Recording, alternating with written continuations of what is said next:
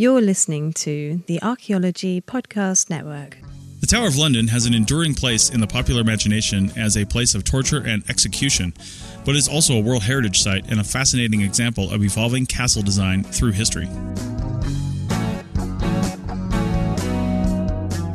This is episode 10 for January 10th, 2018. I'm Chris Webster, and welcome to the ARC 365 Podcast, 2018 edition.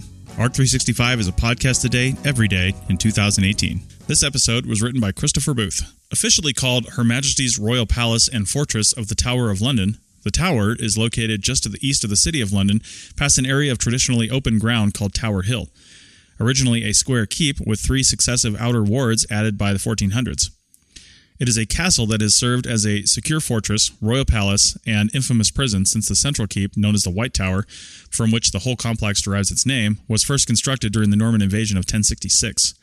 The tower has served as an armory, a treasury, a menagerie, the home of the Royal Mint, a public record office, and the home of the Crown Jewels of England, which is the most famous of its current purposes. Its most notorious use through history, however, has been as a prison and place of torture. From as early as 1100, when Ranulph Flambard, the Bishop of Durham, was imprisoned there by Henry I, until 1952, when the infamous East End gangsters, the Cray twins, were held in the tower. Despite the reputation for torture and execution, only 48 uses of torture are recorded between 1540 and 1640, including Guy Fawkes due to his involvement in the Gunpowder Plot. In addition, only 10 people, 2 of whom were wives of Henry VIII, were ever executed on the castle's grounds. Instead, executions usually took place in public on Tower Hill nearby, but even then, only 112 people were executed on the hill in 400 years. For those who were imprisoned in the tower in the medieval period, the reality was not as grim as 19th century romantic accounts would suggest.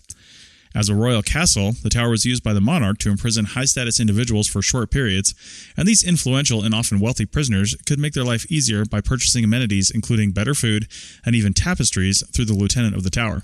In the 16th century, the tower started to acquire its enduring reputation as a grim, foreboding prison, and although much of this is exaggerated, the 16th and 17th centuries did mark the castle's height as a prison, with many religious and political undesirables imprisoned.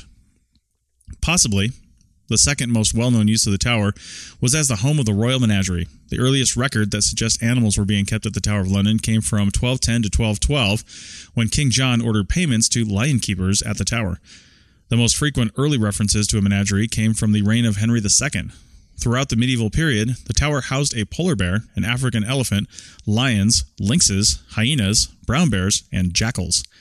In the 17th century, the menagerie was extended and refurbished with a viewing platform installed for royals and guests to view the animals. In the 18th century, the menagerie was open to the public at the cost of 3 halfpence, and animals gifted to the crown by the Hudson Bay Company, amongst others, introduced the London public to animals from North America. Although the animals and prisoners have long since left, the tower remains one of the most popular heritage sites in England with visitors. This has only been a quick glimpse into the rich and fascinating history of the Tower of London, and there is much more that we could have included, and much more to see if you're able to visit. Thank you.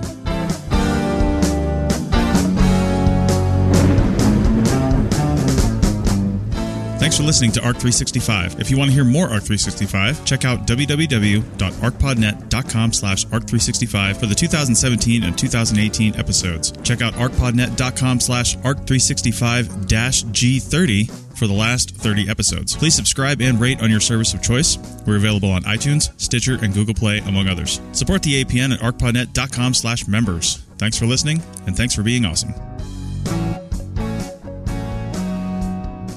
This show is produced and recorded by the Archaeology Podcast Network, Chris Webster and Tristan Boyle, in Reno, Nevada, at the Reno Collective. This has been a presentation of the Archaeology Podcast Network. Visit us on the web for show notes and other podcasts at www.arcpodnet.com. Contact us at chris@archaeologypodcastnetwork.com.